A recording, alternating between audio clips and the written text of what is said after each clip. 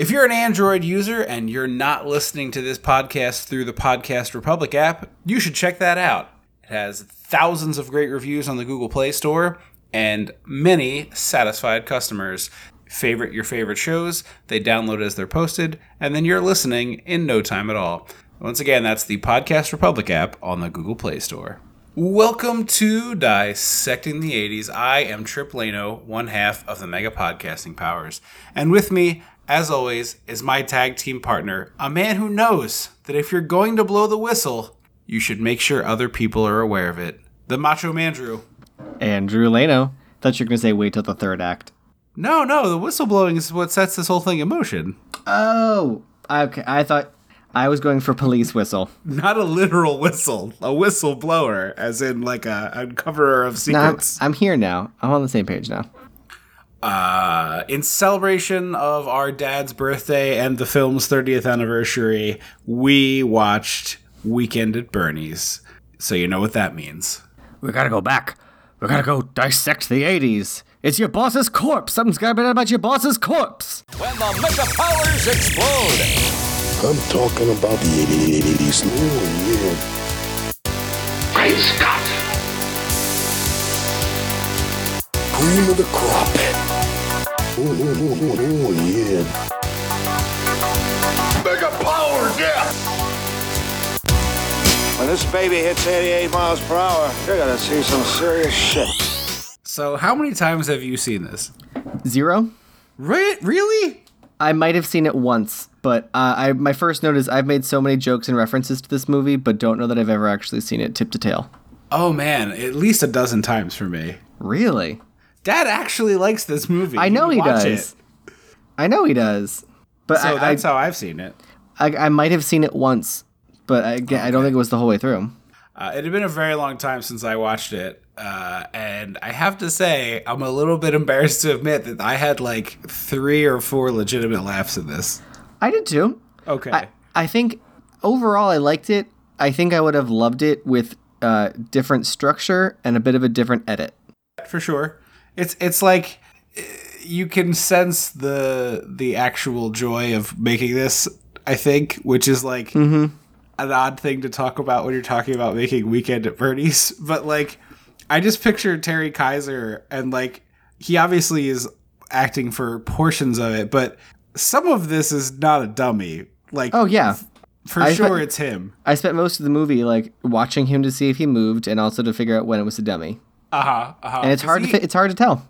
The people who play corpses on like Law and Order and stuff should take lessons from Terry Kaiser.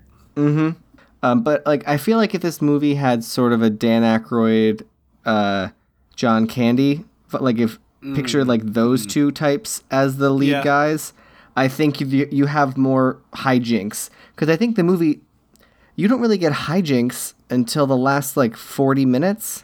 Yeah, and I think it needs 20% more hijinks. See, I'm not sure I agree with you there, but let's save that for when we get into it a little bit, because I think part of the reason why this movie works for me is that it's taken itself so seriously for so long. But we start with it's a sweaty New York summer. I was gonna say it's a topical today because of this friggin' heat wave. Yeah, absolutely. And this came out end of July 1989. So, like, people were probably watching this movie to escape the hot summer with some free air conditioning. Yeah. So it's funny. This movie's available on HBO currently, and if you go to watch it, you know how it'll often say like movie and then in parentheses the year it came out. Yeah. For some reason, it says Weekend at Bernie's 1990. Interesting. Because it's 100% 89. Yeah, it's 89. Yeah. And the sequel would come out 4 years later in 1993. Yes. The first movie we took you to. I'm sorry to break this to you. Are you serious? No. Oh, I was like, wait, what? We've always lied to you. The first movie you saw in a theater was Weekend at Bernie's 2. It was a 6-year-old me. I don't even know what the first movie I saw in theaters was. I'm sure Mom was screaming at her phone right now.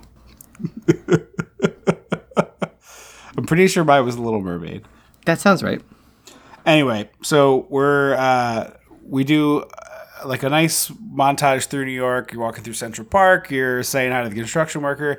They do my least favorite thing in a movie, which is people like blowing off a mugger, which is just like, I liked that bit. That to me was funny.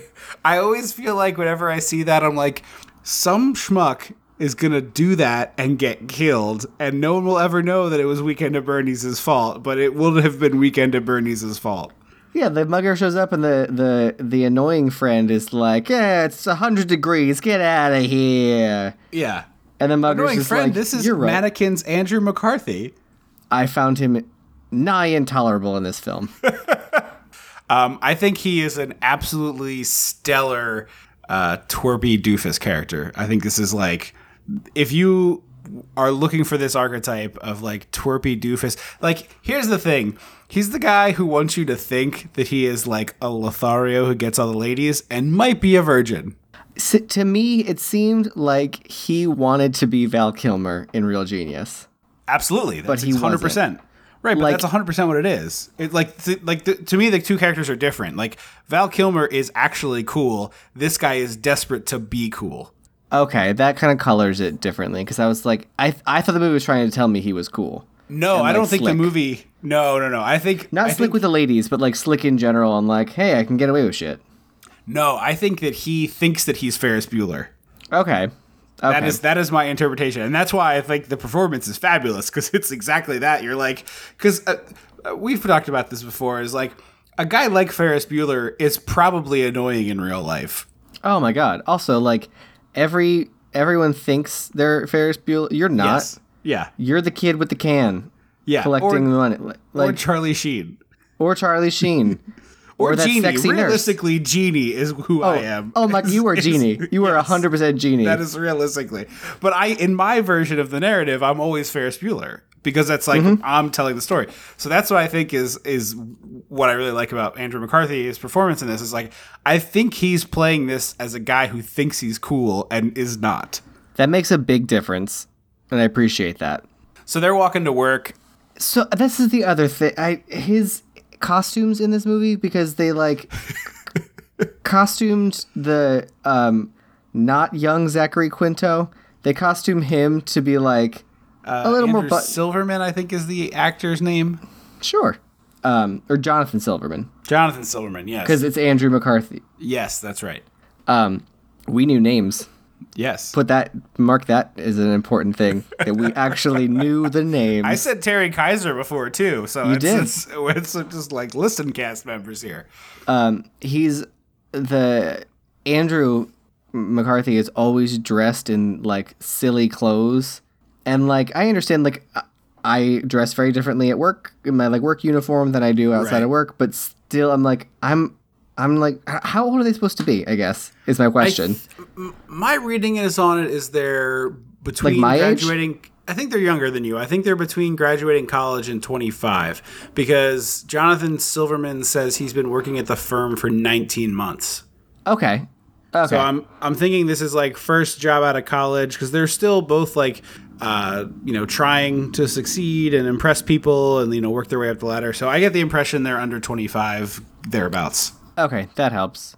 But And the other reason I say that is because Jonathan Silverman still lives at home, and the other guy has like a roach for an apartment. Roach hotel You're for an right. apartment. You're correct. So I think they're supposed to be young and poor. 25, yeah.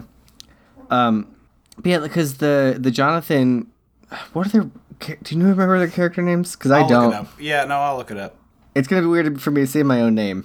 Button Up and Unbuttoned. Andrew McCarthy is Larry, and Jonathan Silverman is Richard. Okay. So Larry is very like, he's got like the layer, he's got the long sleeve shirt under his like big blousey like Hawaiian shirt. I love his shoes, purple Converse, the whole movie, into it. Yeah, no, me too. And I mean, I guess it helps set up that like he's a schmuck who thinks he's cool, but I don't know. I guess actually, no. Now that I'm talking myself out of my point, that like it was very because I'm using your point to help me. That like that was effective costuming to be like, oh, he's a schmuck. I just want to hit him. Yeah, I mean, you don't have to like it. Like, obviously you can very much not care for it, but I read it as I read the character differently than you do. Mm-hmm. I guess in this first like 5 minutes, it felt like he was the neighborhood kid and Richard was the actual like main character. Sure, that makes Like he like kick flips in on his skateboard. Yeah, and he's like, yeah. whoa, Yeah. Capri Sun. Yeah. He's carrying a portable television that has to weigh 32 pounds. At least. And it made me curious. These still are things you can purchase, like HD versions. Really? Yeah, I don't know. Well, I like that the idea, a quote unquote portable TV in, I don't know, 10 years after this movie would be the same size as the small TV in a kitchen. Oh, you mean in terms of screen size? In terms of like, what he's carrying feels like maybe a little smaller than like what our mom had in the kitchen. Yeah, but it was like a pretty boxy, it had a VHS player. I know, but like the idea that like in the 80s, this was this was a like personal carry around portable television, Yeah, and I then mean, they were boom like, boxes- "Hey guys, this isn't portable. Yeah. This is in a room. This is a thing you put down somewhere." Yeah, well, I mean, I think portable was just because it ran on batteries. Oh, okay. Well, like 17 double D Probably. batteries. I mean, it was okay. First of all, double D is a cup size, not a battery. Second of The all, joke still stands. Second of all, yes, that's probably why it weighed 32 pounds, because you had to put 40 batteries in it. Or 40 those, D or cells. the like human heart-sized ones at the Yes, checkout yes. at like a Home Depot. So anyway, though, we're schlepping this TV across town, and Larry is like, "Look, this is stupid. There's nobody in here. We're working on a Sunday. Let's go up to the beach. Let's go." And he's like, "We can't. What are you talking about? The beaches are all." And cut to, it's like a baby pool on the roof. But I really like the gag where the roof is so hot that his shoe gets like stuck in the tar. This sticky roof is my nightmare. Oh, it's really, really, really gross. His shoes get stuck. The beer can gets stuck. The boombox gets stuck. He's got it all over his hands. He looks so sticky. So they're doing like overtime work to look for fraud in the life insurance policies that their company gives out. So later they say they're working on like computerizing or digitizing. Yes. So is this part of that process, do you I think? believe so, yeah. Okay, and it just happens to fall into like double checking the work. Well, I'm wondering if it was entering the data into the computer and then it flagged it for whatever reason. Okay, because I'm trying to think. I was like, it doesn't seem like just offhand. You'd be like, why don't I look for duplicate? Like that seems like a very specific thing. Yeah, I get the impression that the machine found it and then he like confirmed the findings himself, and now it's like, oh, in the process of doing this like grunty, terrible manual data entry labor that I have to do for my job, I may have saved the company millions of dollars. Yeah. So it's the next day. We meet the pretty girl intern. Her name is Gwen. She reminds me of Elizabeth Shue a lot. Yep. Yeah, well, I mean, this is 100%, we want an Elizabeth Shue type because we cannot afford Elizabeth Shue, and she's probably 2 years too old for the role. You think? She's supposed to be like 22, 21, 22. Yeah, I guess you're right. Because she Wasn't had just... Adventures in Babysitting like 84? Oh, is that early 80s? I thought it was more mid-late. I thought it was pretty early. I was going to guess 86-ish. Well, in any case, if it's post Adventures in Babysitting, Babysitting's 87, so it is close. Woohoo! But I'm wondering if it's just like you don't have Elizabeth Shue money. Weekend at Bernie's. Yeah, I was like, oh my god, she's so close to Elizabeth Shue. Oh, plus she at that point, so it's Adventures in Babysitting, Cocktail, and then Top Karate Gun? Kid as well. Wasn't she in Top Gun? No, you're thinking of a different person. I can't remember her name. Deborah Winger? Maybe. I don't know. For some reason, I thought it was Elizabeth Shue was his girlfriend in Top Gun. I don't think so. Elizabeth Shue is in Back to the Future Part 2. She Right. replaces, what's her face? Friend of the pod. And, importantly for a future episode of this show, the Disney attraction Body Wars. Wait, Elizabeth Shue's in Body Wars? Uh-huh. I didn't know that. I didn't remember that, I should say. Oh, no, I remember Cranium Command, not Body Wars. Body Wars was the movie that we did on this show with Martin Short, where the little guy they shrunk him down and put him inside. Oh, yes. Okay, I'm here now. Kelly McGillis is the actress in Top Gun. I had to look that up because people would be mad at us. Thank you. Okay. So, Speaking of McGillis, I thought it was weird that... No. I thought it was weird that she didn't look like... She wasn't more like Tess McGill, like... Because, like, the way she dresses at the office was just a very, like, almost appropriate today. Like, if someone walked into an office in that, you'd be like, oh, that's just a pretty blouse and an appropriate length skirt. It didn't look super I was like, I wanted her to be, like, have the shoulder pads or, like, the bow or something. I hear you. I think intern, though, is probably just trying to blend into the wallpaper. Yeah, maybe. But anyway, Jonathan Silverman, I forgot his character's name already. Rich is, like, tongue-tied around the pretty girl, and instead of saying something to her and, you know, chatting her up or just having a conversation with her, he's like, my aunt is very sick, and she's flabbergasted by this because of course she would be. But this ends up with a bit where he ends up charming her because he's so mortified that he holds his briefcase up to the side of his head and walks by her to try to hide his shame, which I relate to. Mm-hmm. And I like that it wasn't him trying a bit. Right. It was just him genuinely like, I cannot make eye contact with her. If I look at that woman, I might just turn into stone and die. So they go talk to Bernie. Not Dabney Coleman. No, not Dabney Coleman. Terry Kaiser. And he... They tried to talk to him earlier. The secretary wouldn't let them in. They come back to talk to him. And he's like, so tell me about this problem. And he immediately, as soon as they start talking, walks into the bathroom and comes out having clearly done cocaine. 100% cocaine. It's just it's a good little piece of performance. Also, this whole movie does, but Bernie especially has a real bad case of ADR. It gets better in the second half of the movie because they just don't do it as much, but there is some wildly weird ADR in this first chunk. Well, my favorite is the scene at the party. So when they get to Bernie's house, there's a party, and so Rich and Gwen are standing outside on like a deck by a pool, and the wind is the Twister from Wizard of Oz. It is really ridiculous. Like, her hair is just constantly in her face, and she keeps brushing. Like, it's like Adele music video wind machine levels. Yeah, it's like... And it sounds like this. Perfectly clear, with no wind. And I was like, that's not... I'm watching wind. Yeah. I would hear something. It's like, how about we get this woman a hair tie? Like, the character could have a hair tie on her wrist. That could be a part of the character. Or let's hold for 5 minutes and see if the wind stops. Well, you don't have time for that. It's a night shoot. Like, you're at night. You're already in the penalty. You gotta get this rolling. So they show him that, you know, hey, we found this, you know, $2 million because the same person got paid 4 times for a life insurance policy. And then he says, like, oh, no, that's clearly like 3 different, like, there's 4 policies. They just were paid for all of them. And then they're like, well, they were taken out after his death. And it's like, oh, so Bernie did this. Yes. And, like, I don't know money. I don't know insurance. And I don't know fraud. But wouldn't it have been easier to just use different names? Yes, but he didn't think he'd get caught. He probably needed it to be an actual policy in order to hide it on the books. Yeah, but, like, you're friends with the mob. People die from the mob all the time. Yeah, but you can't take out life insurance policies on other people without it being suspicious.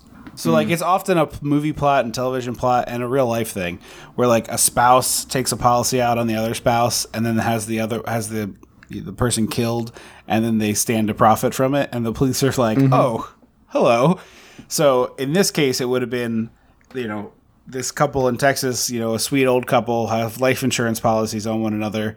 One of them dies of natural causes. The other one's getting paid. But Bernie, in order to make some money on this, like, slides 3 extra policies into this dude's name to hide it. Okay. That makes sense. So this is, like, probably my favorite joke in the movie. He's like, all right, well, you should come to my beach house. And we see the guys walk out of the office, and they're like, Andrew McCarthy in particular is like, he loves us. He loves us. And it smash cuts to Bernie at the dinner with the mob, and he's like, you have to kill them. That was great. It was like a real Muppet cut. It was. This movie has a couple great ones like that. But so he basically is like, sees they found the error, and he's like, you know what? Let's go somewhere private and secluded where we won't be interrupted. We'll go over all these numbers. Let's come to my Hamptons house for the weekend. And so you stopped watching The Office, right? No. Oh, you watched the whole thing? Yep. Okay, so I fell off. I thought you fell off too. No, I finished it. So my boyfriend recently watched the whole thing, and so I caught a couple late episodes, because basically I don't remember Steve Carell leaving. So like anything after that, Yeah, that was pretty mediocre, except for like the last 4 or 5 episodes. But there's an episode where James Spader, right? He plays the new boss or whatever. He invites them all to his house, and it gets weird and creepy and sexual and like bizarre.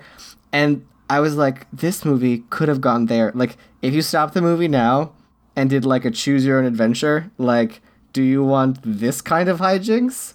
Or do you want our boss is a creepy weirdo sex guy? Yeah. Like, he comes out in like a robe that's too short.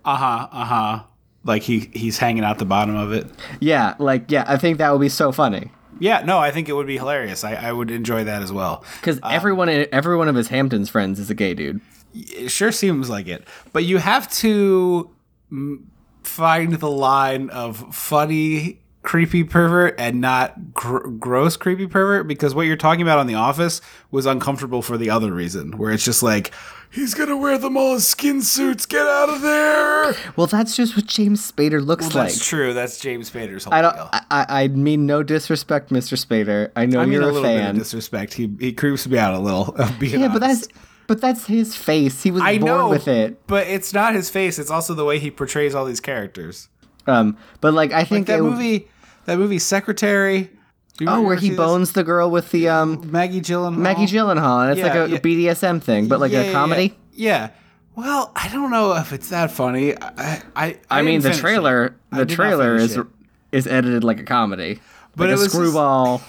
Yeah, it's not a screwball comedy. At least the part that I watched is not a screwball comedy.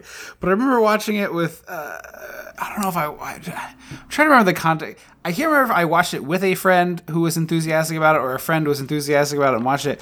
A friend of mine is very enthusiastic about it. Yeah, people like different movies, so I'm not trying to. But I just remember, like, you're supposed to believe this relationship between the two of them, and it's got that sort of like, it's supposed to feel smoldery and stuff. And I'm just like, she would not be into this creep monster. Yeah, I mean, the same. Never mind. I was going to make a Mamma Mia reference, and we don't need to do that on this podcast. Again. Mamma Mia, here we go again. All right, well, this has been Dissecting the 80s. This has been the final We will be episode. back in 2 weeks. Probably, maybe not. I was Trip Alone will be back in 2 weeks. This is a good 5-year run. We only ended 1 episode short of the perfect 5 set, so thank you so very much, and I hope you enjoy all the episodes. Tune in next week for Screaming into the Void about the 80s.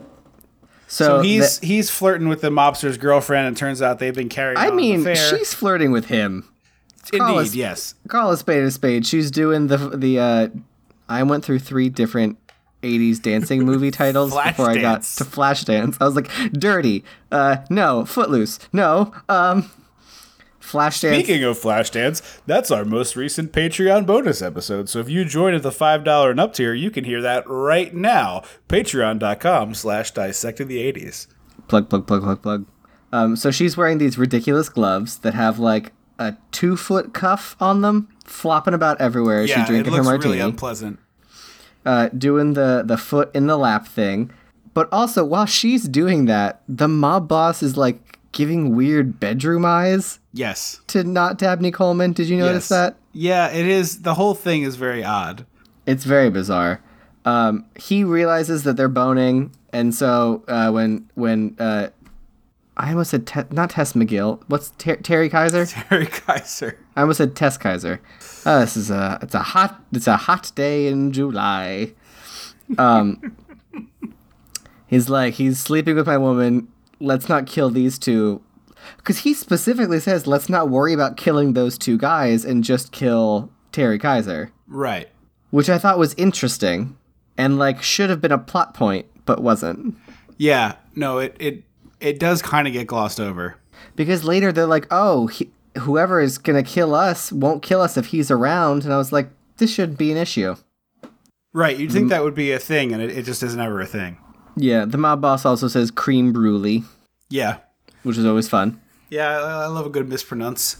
And then we go to Rich and Gwen on their date, and he took her to a Jewish Chinese restaurant, which honestly, I think it's fun. Yeah, I laughed, but also I would try it. I would go there.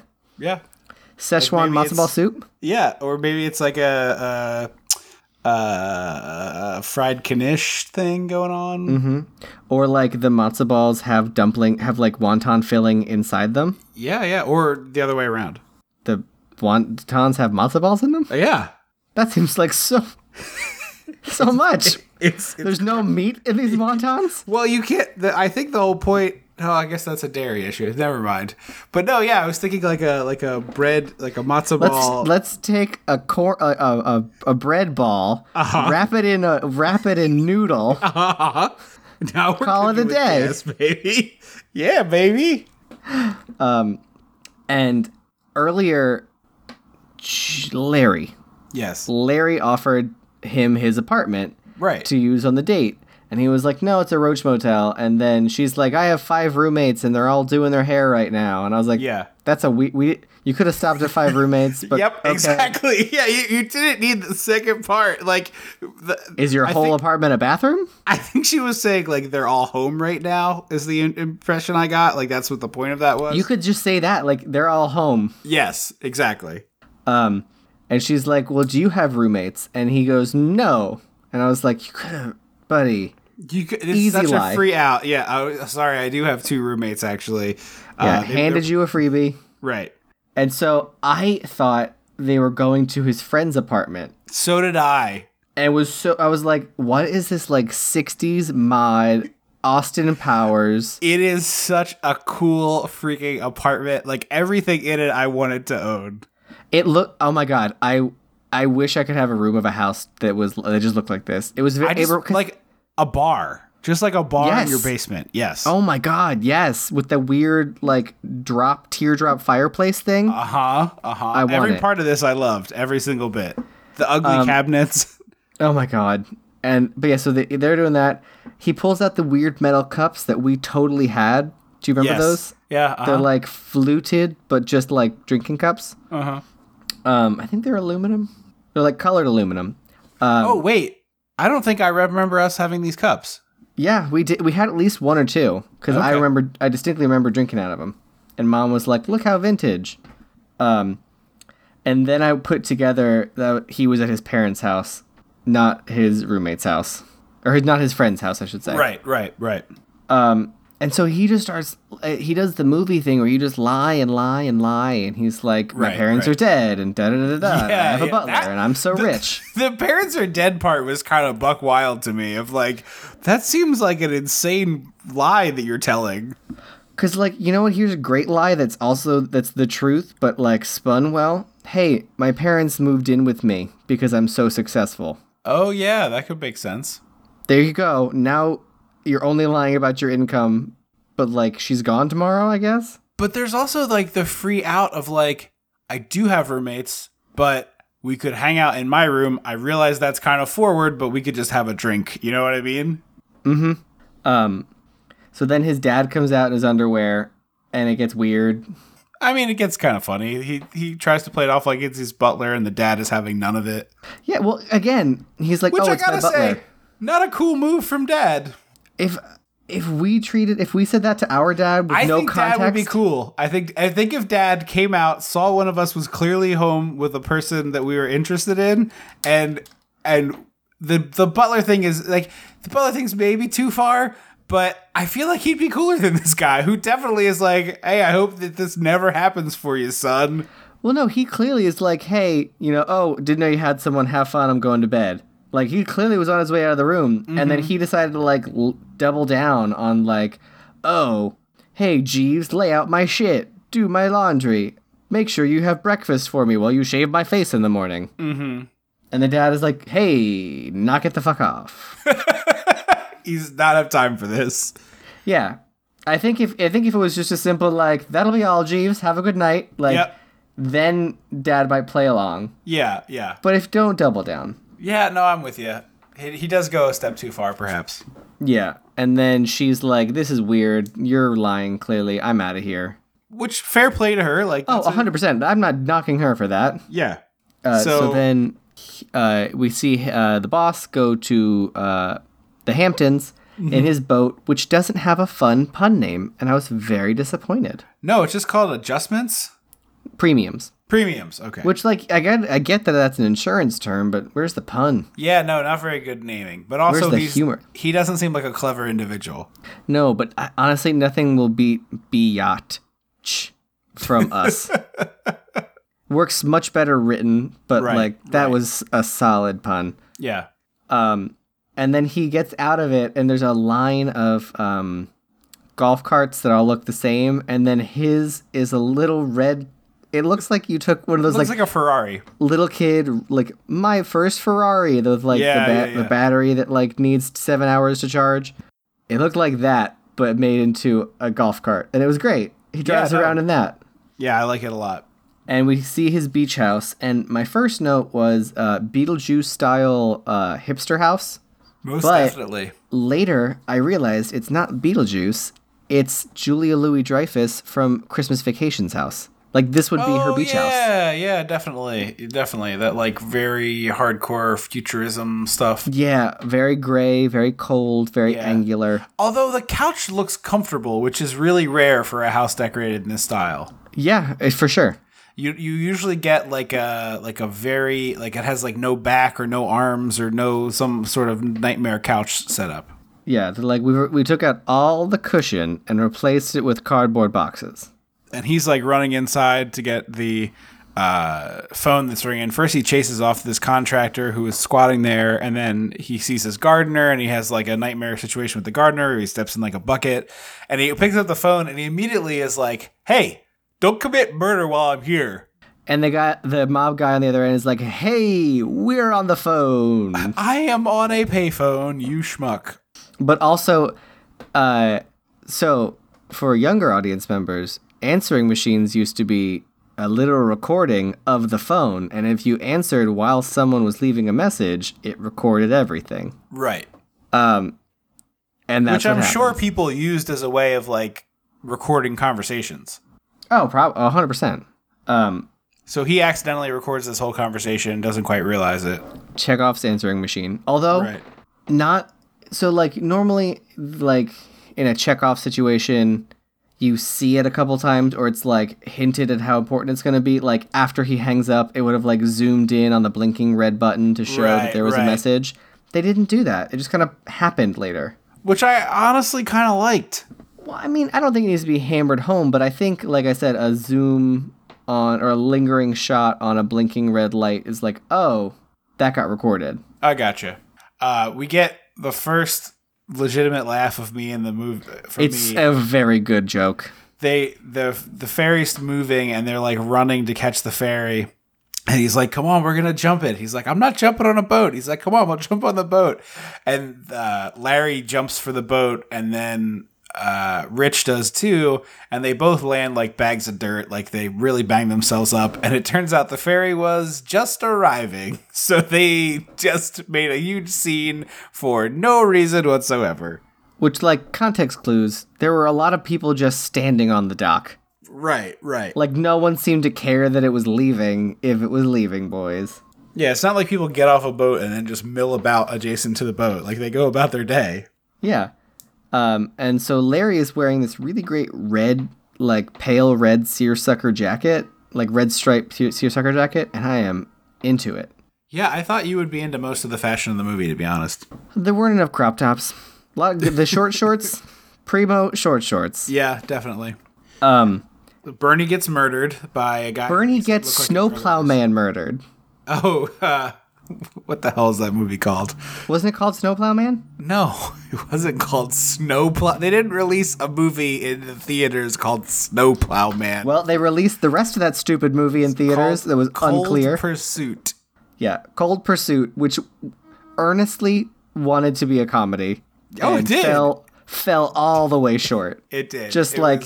It was a truly baffling movie, although I had a good time watching it with you, more than I would have by myself. Yeah, I'm the one that... and I clocked that it was supposed to be a comedy. Yeah, you were like, this is supposed to be a comedy and it's failing. And I'm like, no, it's just not very good. And then we looked it up and it was like, a black comedy. Mm-hmm. And I like Liam Neeson. Well, I don't know. I liked Liam Neeson better when he didn't say racist nonsense and just act like that was cool. Yeah, you're right. You're right. Joan Cusack, you're not next to be racist. You're next to be an action hero. Because I still want that. I want Joan Cusack action hero. I mean, she could just be in some of these movies that John Cusack is in, because his filmography is just littered with Redbox nightmares. Really? Like what? He has done like 10 movies in the last 15 years that you've never heard of because they're like direct to video. He's a hitman or a gunman or a what? The last movie I knew about of his was 1408, but that can't be right because that was like 13 years ago. Yeah, that was a really long time. I bet you haven't. There was one where I remember one where he was a hitman and he had a daughter, like a young daughter or something. His last like legit movie was Love and Mercy, where he played Brian Wilson from the Beach Boys. Oh. Since 2012, he has been in 1, 2, 3, 4, 5, 6, 7, 8, 9, 10 direct-to-VOD movies, and one that was released only in China. Huh. Actually, now that I say it out loud, I'm surprised John Cusack, I mean, in budget, but I'm surprised John Cusack wasn't one of the two guys in this movie. Yeah, no, budget, for sure. He was Lloyd Dobler at this point. Yeah. But anyway, So Bernie gets murdered by injection, and then the guy plants drugs on him. The doofuses arrive. Puts on a priest costume and walks away. Yeah, I like that a lot. It was the right kind of stupid for me. They find Bernie dead. And the drugs. And then the party begins, and these people just like all show up to his house. My favorite gag being, and it's only my favorite because it starts and ends the same way, but this very drunk man shows up with a martini glass in hand that's empty, and it's like, I'll show myself to the bar, don't worry. And you need to be 30% gayer with that. Well, I think he's wearing a caftan. I didn't want to be offensive, so I was just doing the joke isn't that he's gay. The joke is that he's already hammered and carrying an empty martini glass. The joke is that he's what Liz Lemon envisions life in the Hamptons to be like. But he pours himself a drink, and then you fast forward. We'll cover all the stuff in between, but we fast forward to the end of the party, and he's passed out on the couch, and he gets woken up, still holding the empty martini glass, and is like, I'm so sorry I have to leave early. It's been a wonderful party. I'll see you tomorrow. And just like wanders out of the frame. It's well executed. Really, really good. But after they find Bernie and with the drugs, there's a lovely monologue from Rich where he's like, I can't believe he would do this to himself. He had everything. And I was like, that's why he did it. Yeah. Like, that's why rich people do drugs, because they have everything else. They're bored. Robin Williams said cocaine was invented to tell you have too much money. Right. More money than sense, that's for sure. So there was a weird knockoff Arnold. Yeah. The party begins with this like weird cavalcade of like odd things and people going by. And then they have like a montage of people coming to talk to Bernie and no one realizes he's dead. And all I could think of was that scene from Seinfeld where Elaine is like, he's dead, you idiots. I think that was Bernie's too, but the point stands. Yeah. So I have a rewrite, and I want you to tell me if you like the movie more or less with this in mind. Okay. Bernie gets murdered. Okay. The party starts. Okay. The guys come into the party in full swing. Improvement for sure. Don't realize he's dead until the end of the night. Right. Improvement, I would say. Although you would lose all of the bits where they're like desperately trying to keep this ruse going during the party, and I think there is some fun of that interplay. I think some of it, I guess I got annoyed with how quickly... Because you wanted more hijinks, and that's like where a lot of the hijinks come in. But to me, it weirded me out that the friend was so quick, that Larry was so quick to be like, no, I'll sit next to the dead body, wave his hands around, move his face around. I'll sit here and touch him and move him and make sure people think he's alive. It is very weird that he gets there that quickly. Yeah. But they have like this parade of interactions. Like one guy's trying to buy a car from Bernie. One woman sits on his hand and thinks he like pinched her butt and is like, oh, you cad. I'm like, all right, lady, a little bit more respect for yourself would be good. Also, we're 45 minutes in and they have not said Weekend at Bernie's. Right. Not once. Which seems weird because I don't think they say it the whole movie, do they? They don't. But like, we have a whole weekend at Bernie. Like, the opportunity was there. This is the movie to put it in. You're not wrong.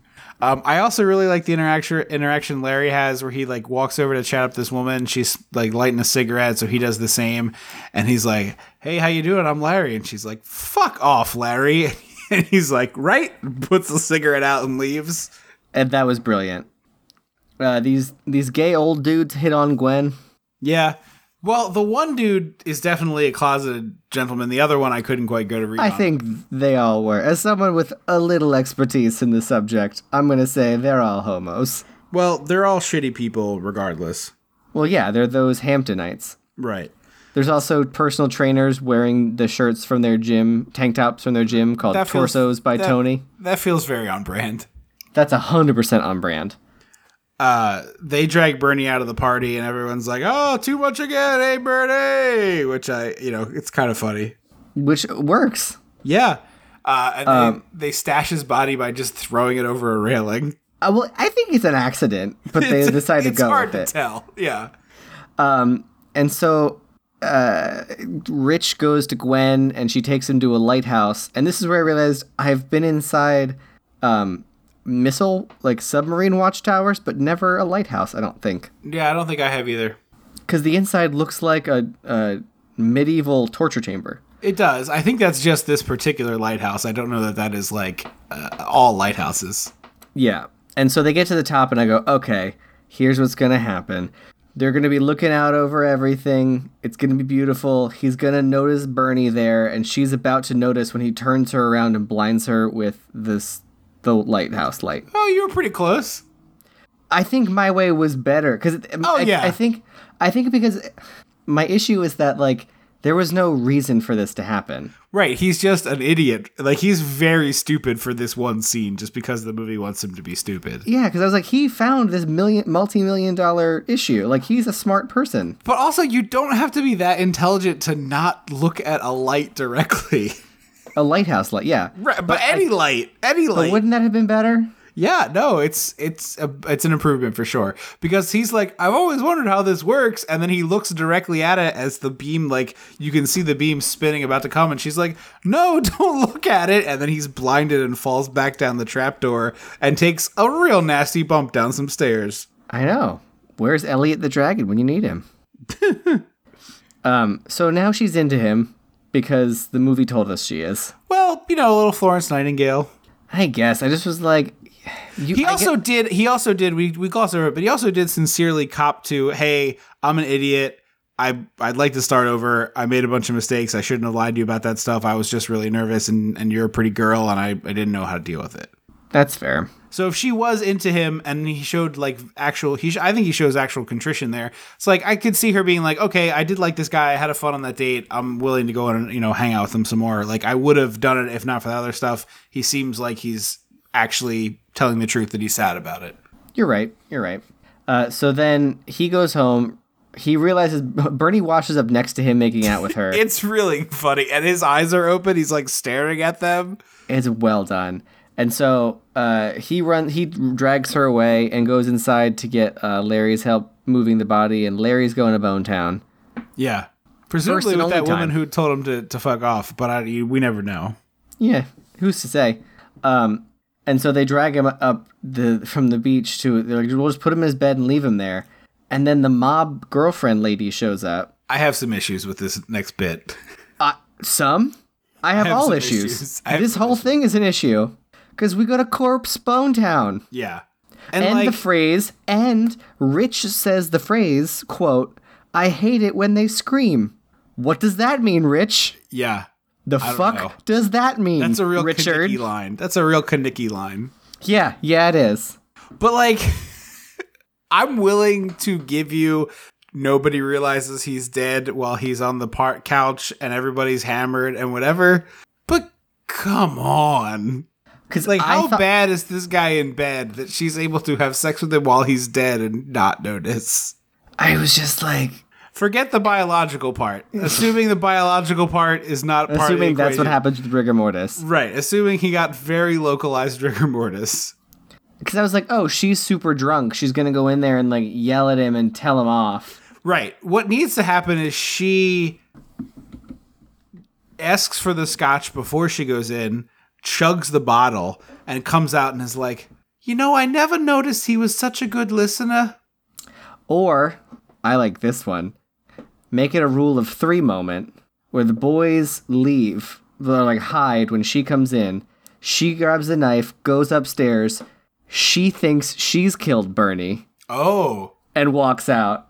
So now they're all talking to each other, being like, I killed Bernie. No, I killed Bernie. Well, how is he still alive? None of you know how to kill Bernie. I have to go up and do it myself. I like it. I think that would work too.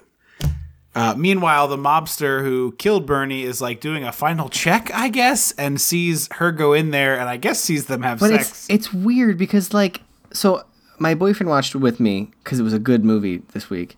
And later in the movie, so we get the first mob boss, the first mob person that injects Bernie with the drugs. Yeah.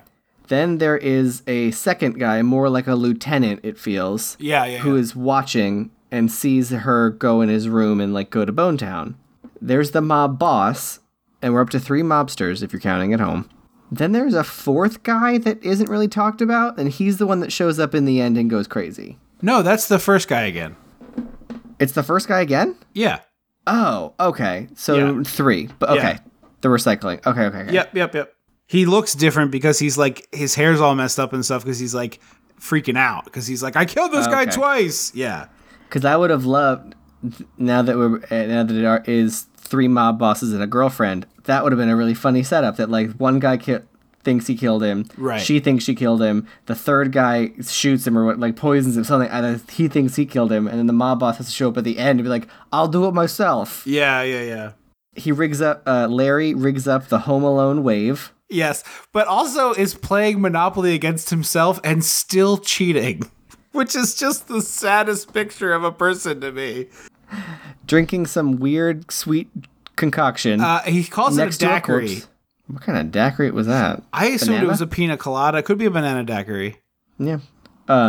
But because it's very much. I also will say I do like the Home Alone waving rig, and this movie did it first. This movie did it first. You're right. It is technically the Weekend at Bernie's wave, not the Home Alone wave.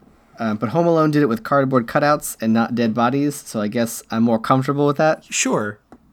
Because I guess I don't know if this is a real Hamptons thing, but like everyone knows everyone, and so everyone sees Bernie's massive house and Bernie outside, and I think everyone knows Bernie.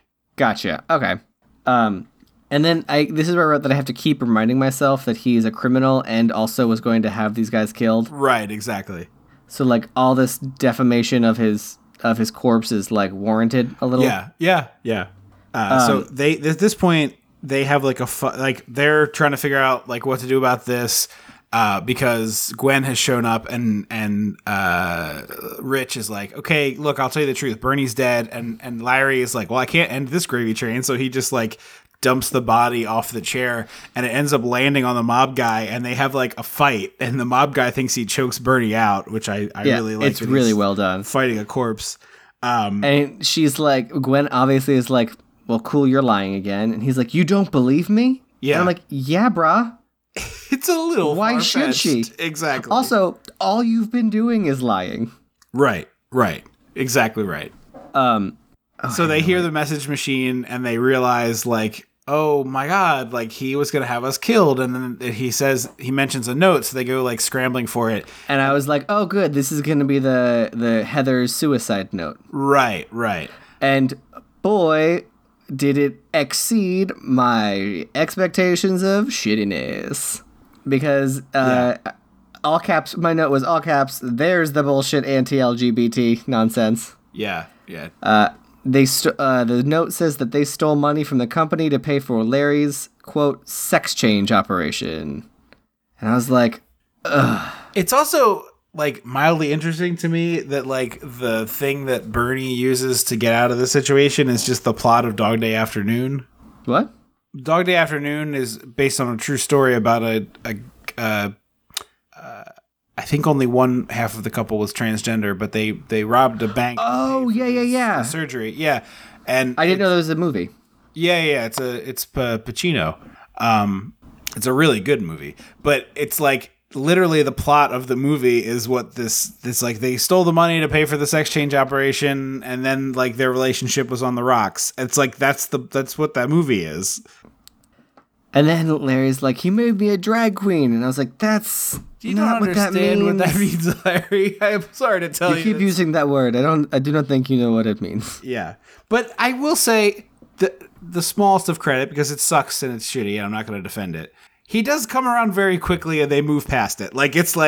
It's this thing, it's this minor bit, and then they never acknowledge it again, and they go on from there. So it's at least we didn't have to wallow in it is the only small grace I can take. Obviously the movie's better if it's not in there, but it's just, I agree. At least it wasn't. Here's my thing. If it became, I think a funnier, a more effective comedic choice would be we're gay lovers.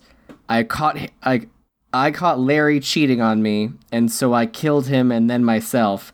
And then they can argue about Larry being like, he thought I would cheat on you? 100%. Way better.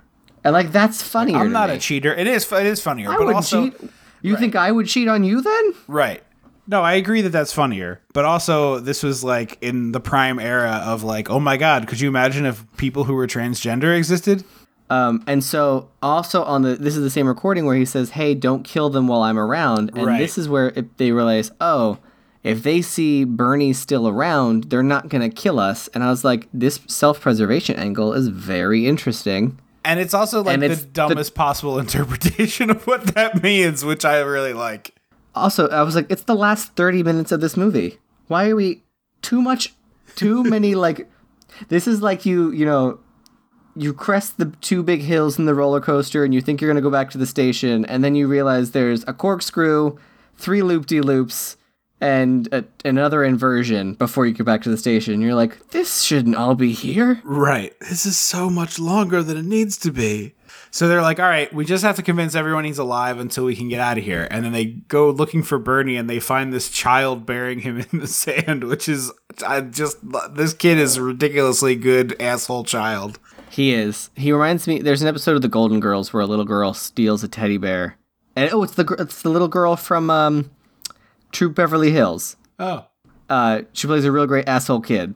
But this was my second legitimate laugh in the movie, where they're like, all right, we got to get him out of the sand. And then we cut to them, they try to drag him out of the sand, and then they cut to them cleaning it up. And the one is vacuuming over his face. Rich is vacuuming him with a handheld attachment over his face. And Larry is aggressively brooming off his legs. And I just the visual is really good. And then I like that a lot. Yeah. And then they find out that he has a toupee, which is normally a really cheap gag, but them being like, my God, I didn't know he wore a rug. It was kind of funny to me. Mm-hmm. Well, and because it got vacuumed off his head. That was great. Yeah. And then there's gunshot noises, and I was like, oh, it's the little kid. Yeah, I didn't catch that. I was confused by what this was. I thought it was going to be a portable television. And then we get what I think is the worst use of ADR in this movie. This terrifying fake child laugh. Yeah. They clearly got an adult woman. It's Tara Strong does a great little kid voice, but if you think about her laughter too much, it's creepy. Yeah. They got an adult woman to dub this kid, and it's not fun. Can I go down below and play with Yorku or whatever? Yeah. So they grab Bernie. Staple the toupee to his head. Yep. They grab Bernie, they stick him in the golf cart, and they go tearing off for this. Meanwhile, this other guy is chasing them, but it's not the killer. It's just another Hamptons person. Yeah, I think it's a callback to something from before where Bernie wanted a Maserati painted black or something. Yeah. Which seems like a color they would come in. Yeah, I don't know. I guess maybe it's just it's red for sports cars. But anyway, they do this chase sequence. They try to catch the ferry. They can't. And they're like, all right, well, let's steal Bernie's boat. And they have this fun tete-a-tete where it's well, you wait here and I'll get the keys. And it's I'm not going to be without Bernie. You go. I'll wait here with Bernie. And it's okay, fine. We'll all go get the keys. Well, the best is they've tied their feet together a a 3-legged race. A 6-legged race. Yeah, a 6-legged race. Yeah. Wait, 4. It's a 4-legged race. Hang on. Yep, it's 4. Yep, it's 4. 2 plus 1 plus 1, yeah. 2 plus 1 plus 1 plus 1. 1 plus 1 plus 2 plus 1. A 4-legged. Did we say 4? It's a 4-legged race. Thank you. A 4-legged race. They got their hand up his vest, holding the back of his head, and they're walking in unison. It almost looks like when people do that weird, creepy conga line costume. Not conga line, but dance troupe line costume. Yeah, or where it's like they do puppet versions of that. Yeah, Have you seen yeah. yeah. They do it in Something Disney like World that. actually. Yeah. For Coco. And I was like, this is funny. Where I like this kind of hijinks. Yes, exactly. They get to the boat, and the bit with the boat is really fun to me as well. It's like there's a couple of good laughs here in this sequence where, oh wait, no, first they clobber the two guys with pieces of wood and hide them in the closet. I forgot that part. The gardener and the guy who was squatting come back. They think they're killers, so Rich hits them in the head with like a log for the fire, which is definitely going to cause brain damage. But sure, let's gloss over being that. knocked out causes brain damage. Right. But this If you are unconscious, not sleep-wise, for more than like 5 minutes, you're losing some stuff. yeah. But he hits them really hard in the head with a full-on log, which is kind of wild. So they get to the boat and they like tie him up, and this is where Larry annoyed me. Because I was like, you're now hindering your success because you're being annoying. Okay. Because he's like, I can drive a boat, and then he's just like clearly just like hitting buttons like a cat. And just like this button, like, no. If neither of you know how to drive a boat, just say it. Like, Right. Like the pretending to know how to do it pissed me off for some reason. Okay. See, that to me lined up right with the character of like a guy who thinks he's Ferris Bueller. I was like, this is you in your mind, you are running from a hitman who's Right, going yeah. to murder you. Yeah. You're not acting like it. Right. But at least he got to drive a boat. Yeah. And they do a really nice quick bit of stop motion. Did you catch it? No, I don't think I did. So they untie the boat kind of, but leave the back of the boat is still tied to the dock by what are those things called? They look like this trip. Cleats. Cleats, yeah. It's still tied to the cleat, and as he's like gunning the boat, you see it like straining against it, and they do a 3 to 5 second clip of the cleat bending and breaking. Okay. I didn't catch that it was stop motion. I thought they just made a rubber cleat. The way the frame rate shifted made me think it was stop motion. It could have been. Yeah, it definitely could have been. As someone who watched a lot of Nightmare Before Christmas and weird stop motion things, like I think it was that. Okay.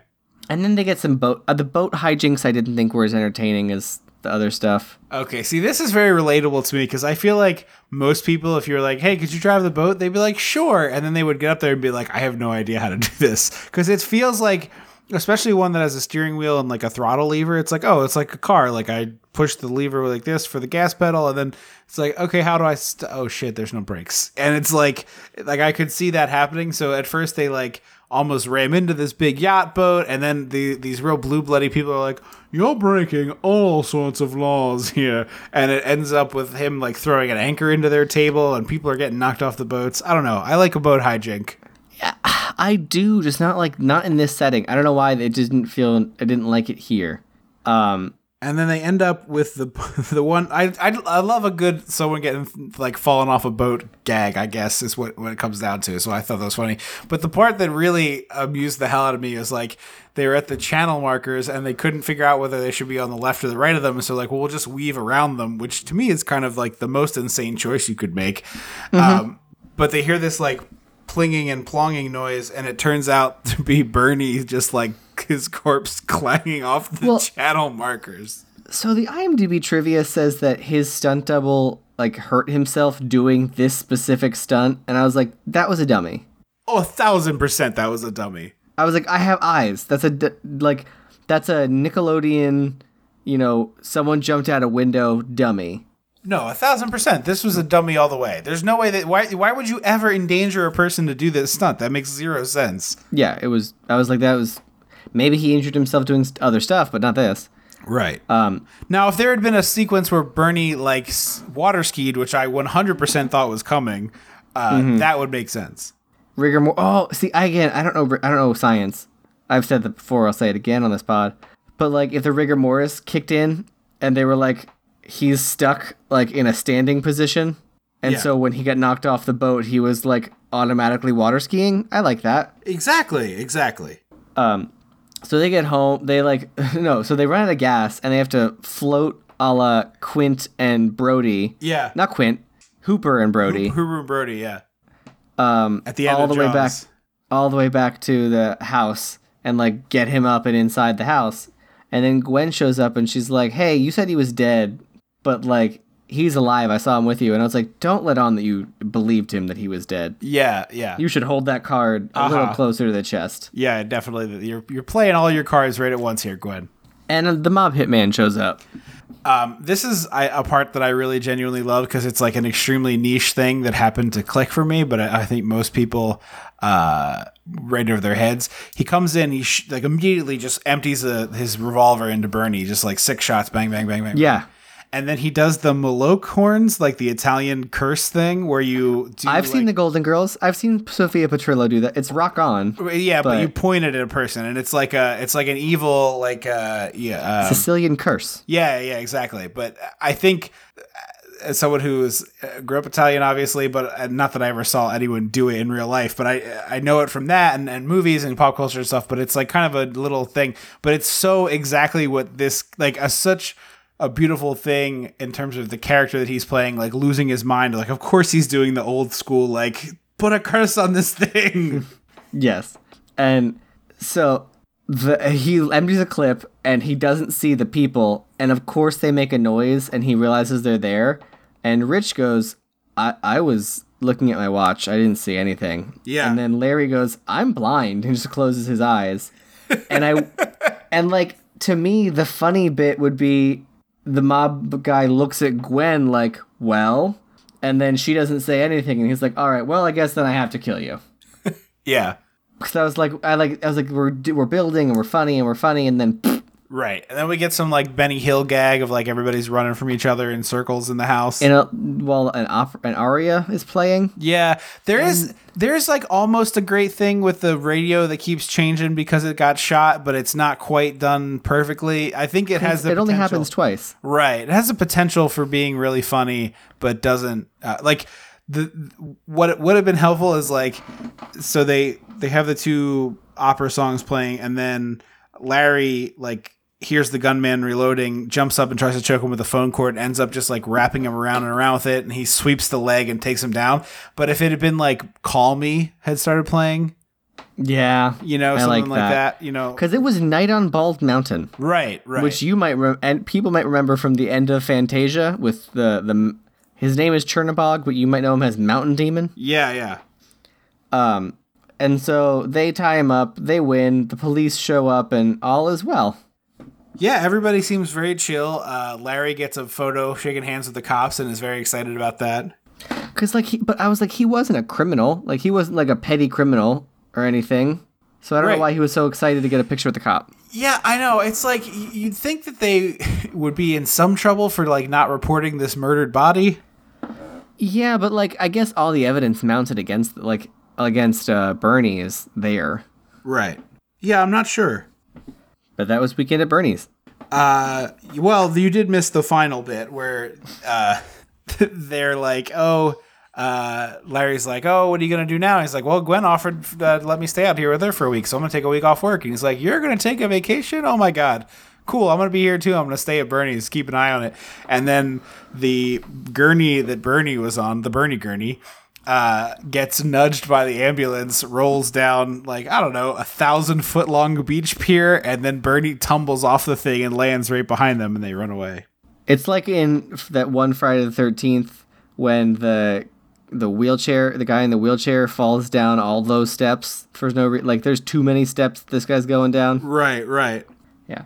And then the kid shows up again, and he buries him. Yeah. Roll credits. So would you like to know, I finished this and I watched the trailer for Weekend at Bernie's too. Would you like to know what I know?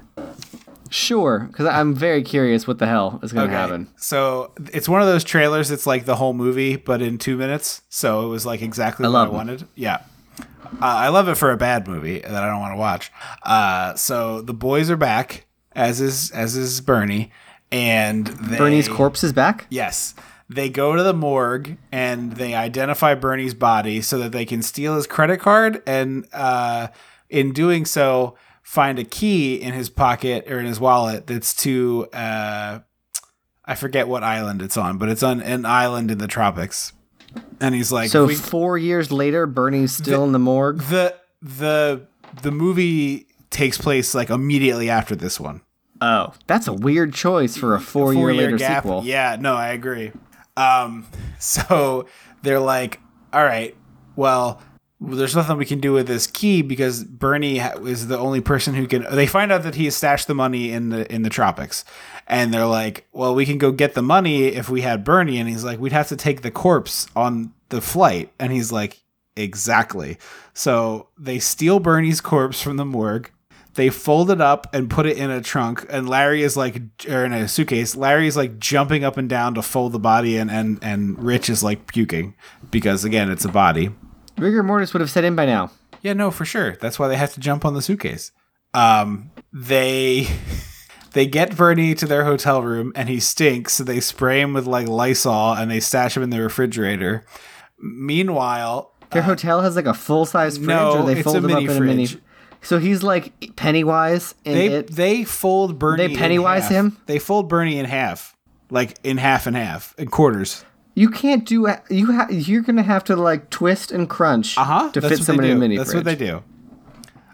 Turns out that a woman on this island knew about the money, knew about Bernie dying, and was like, "We'll do a voodoo ritual on Bernie, and then we can use his reanimated corpse to walk to the money." So they do a voodoo ritual to Bernie, which I had to look this part up on Wikipedia. Goes awry, and I was gonna say, does it work? well, the two hitmen guys, they lose their live chicken, so they use a pigeon because it's New York City. I guess they did this before the morgue part. Again, I was reading it on Wikipedia. So, have you seen the Bernie dance? It was like a craze like 8 years ago. No. People were doing it, like where you dance like Bernie. I mean, is that just like... It's not that good. Anyway, they reanimate his corpse with a pigeon instead of a chicken, which means that he can only move when he hears music. So he's just like a blobby bobby dancing corpse. Pigeons only move when they hear music? According to the laws of voodoo in this film. So the boys and the hitmen are constantly like stealing Bernie's corpse back and forth from each other, both trying to get Bernie's money. You know what I think happened? What's that? I think someone wanted to produce Beetlejuice Goes Hawaiian. That got shut down. Yeah. And they were like, What else do we got? Since I can't take a good movie, like a well-renowned, like a Academy Award nominated film. Right. What if I just do the Dead Body movie in Hawaii? Yeah, exactly. But anyway, that's Weekend at Bernie's 2. The one where Bernie does dances and Bernie Goes Hawaiian. Yeah, I think it's Caribbean, but yes. But that's the one that Elaine was screaming about. So anyway, final Weekend at Bernie's thoughts? I liked it. I just thought it could use some improvements. Yeah, I mean, which I think to me is always more frustrating when it's a good movie. It's not like... Yeah, I was really genuinely surprised by how watchable and enjoyable this was. And like I had seen it before, but it had been such a long time that I really only remembered like a few little pieces. Yeah. But yeah, don't get me wrong. It is capital V, capital S, very stupid. But it's like the kind of flavor of stupid that I enjoy. So and the other parts of the movie, like the actual plot that they hang on to kind of fill the gaps between the stupid stuff, is fine. Like the couple is believable. I like it. Yeah, the couple's believable. The acting is decent. There's some funny gags. Like this is surprisingly very watchable. It's not good, but it is incredibly watchable, and I enjoyed watching it. I did too. So I'm gonna give this a recommend, like a flat out. Me too. I'm just gonna recommend from me. Yeah, one that I was not expecting that to be my reaction to, but it is enjoyable. Again, if you are in the mood for something very stupid. Ebert hated this movie. I saw that on the Wikipedia. That's not shocking. No, although he liked a good schlock. He liked well done schlock. Right. And this isn't quite well done schlock, but I do enjoy it. Well, thank you all so very much for listening to the show. This is, I believe, maybe the next episode is the actual answer to this, but I believe this is the final episode of our, because we started at the last week of August, so this would be the final episode in season 5, right? Sure. I feel like that's right. But anyway, our 5th anniversary will be the next episode, which we're excited about. But it's been quite a wild ride to be having been done this show for 5 years. It's pretty insane. We'll do that fun anniversary stuff next time, the Hall of Fame and all those fun things that we do to commemorate that. But thank you all, as always, so very much for listening to the show. We're really appreciative of it and really thankful for it. If you'd like to support the show directly, you could visit patreon.com/dissectingthe80s. We've got a few different tiers there, but you can pledge your support. If there's something that you're like, hey, I would love to pledge for the show, but this is what I need in return, hit us up at dissectingthe80s@gmail.com, and we'll see if we can make that happen for you. Or 856-DISSECT. That's right. Visit us on Facebook, and it's at Dissect the 80s on Twitter. We always love hearing from our listeners, so thank you for reaching out and saying hello. It's always fun for us. If you've got one of those Andrew intros and you want to send it in to dissectingthe80s@gmail.com, please feel free to do that, or you can call it into the phone line and I'll get it that way. But yeah, thank you so much for listening to the show.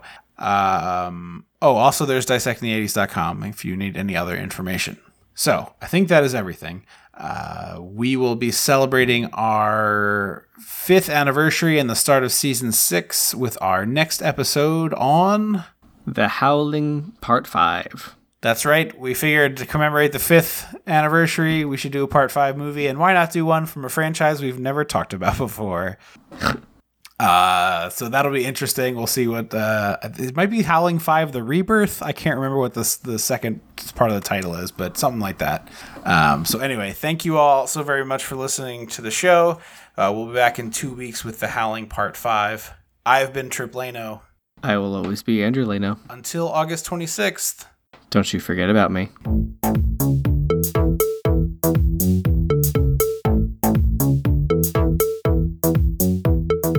Dissecting the 80s is a Chum Some of This production. Ow.